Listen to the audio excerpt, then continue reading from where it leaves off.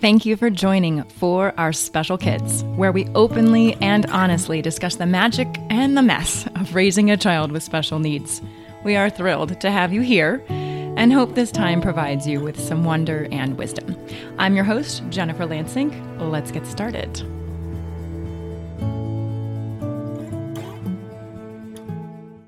Happy Thanksgiving week for those of you in the U.S. I am sorry I sound so horrible. I got Teal's cold 2 weeks ago, and then she promptly gave me another one right on top of it. Neither of us were healthy, and then she came home with another cold. So, yay! I'm also sorry that the episode is launching later than normal. Last week, I actually had to cancel or move 4 recordings. So I ask you to forgive me for that. So this week, I did want to talk with you about guilt around gratitude. I know that's a bit strange. It's a topic that doesn't exactly feel right around Thanksgiving, but I feel that many of us struggle with celebrating our freedoms and our blessings when so many within the world are suffering right now. So when I sat down to think about this, I actually had a message come through and I wanted to share it with you. Basically, I was told that the guilt we associate with our happiness when the world is in upheaval does no good. The best thing we can do for the energy of the situation, which we can't control the situation, is to raise our vibration. When we raise our vibration, we send those energy patterns to the area that needs it most. Raising our vibration helps and does not hinder the other. So many people now worry about their own abundance, while other abundance is being taken away. And that worry does not help. The worry takes away. What our world needs is for you to cherish your abundance. Give thanks for it. Savor it. Celebrate it. For when we do this, we give that positive energy to those who need it most. So that was the kind of the channel little message that I received. So when I received it and when I read it back, it made perfect sense to me for so many situations. When I worry and feel heavy for another, what type of vibration am I actually sending them? If I have a choice in what energy I send to another, I want to choose something that will bring them up, give them peace, help them find joy and comfort. If I can't control the situation, I certainly can control how I feel about it, what I focus on, and the waves of emotion and energy that cross over from me to the other, or to the other situation, or to the other person. So in doing some research around this, I came across a quote by Roy T. Bennett from The Light in the Heart. And Roy says, "No amount of regretting can change the past, and no amount of worrying can change the future." I don't think I agree with the latter part of his quote. I think that worrying can change the future, but not in the way we intend. I believe we can send energy into the future that can shape our reality. And so if we spend our time worrying or regretting, or if we're ridden with anxiety, I think it does impact the cellular level of the future and thus those within that future. So the people we love and the people we cherish.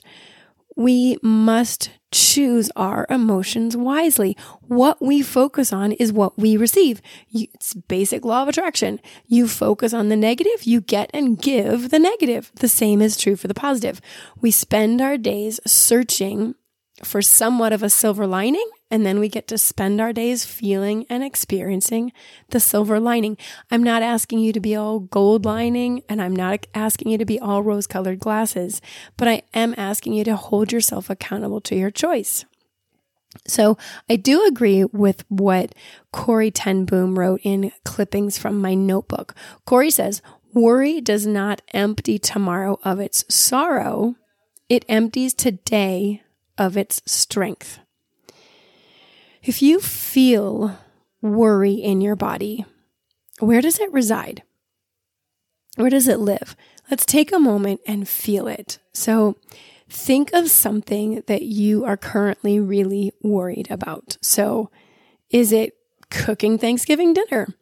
Is it the airplane connections that have to happen this week in order for everything to work out perfectly? Is it the exposure to germs for your little one? Or is it if a loved one will wake up tomorrow? Once you've picked that situation, where do you feel it? Where in your body do you feel the worry? And how does it feel? Is there a low hum or a vibration? Is there an ache? Do you feel shaky? Does your heart rate increase? Or does the pit in your stomach sink a little lower or get heavier? The real question is, do those feelings, do they feel strong? Or do you feel weak? Does your loved one need you to be strong or weak? Does your family need you to be strong or weak? Really, the question is for yourself, do I want to be strong inside or weak inside? And it's a choice. Feel that choice. I'm not saying it's always an easy choice, but you do have the ability to make it. And as you do, you have the ability to shift the vibration around the present and, I believe, around the future. So, as we sit down to honor and count our blessings this Thanksgiving, if you're celebrating, and heck, even if you're not, just sit down and take a moment and try and let go of the guilt and the anxiety and the worry and determine the best energy that you want to put into this world. You know, what do our friends in Europe need right now? What does the mom sleeping in her car need right now? If you can't give a clean home or a warm meal or peace, a peaceful reality, what can you do? So that is my challenge to you, my friend.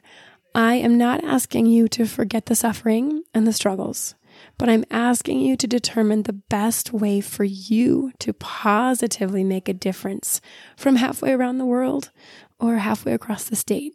What can you do? How can you think? How can you feel? Many blessings to each and every one of you. I'm so thankful that you listen to our podcast, and I send many blessings to everyone in the world, that we may each find light in the darkness and love in our hearts. Thank you so much for joining us today. I hope you found one or two meaningful nuggets of information to make your day better. If you think there's value in what we do, please take a moment to tell another friend, family member, or a caregiver. We'd love to hear from you at forourspecialkids@gmail.com. You can send in a question, a comment, a topic that you'd like to learn more about, or if you'd like us to highlight a certain person, please send that information to us. It makes our show so much better and so much more valuable for you. Our Facebook and Instagram handle is For Our Special Kids. And finally, remember to witness the wonder and the wisdom within yourself and others. Until next time.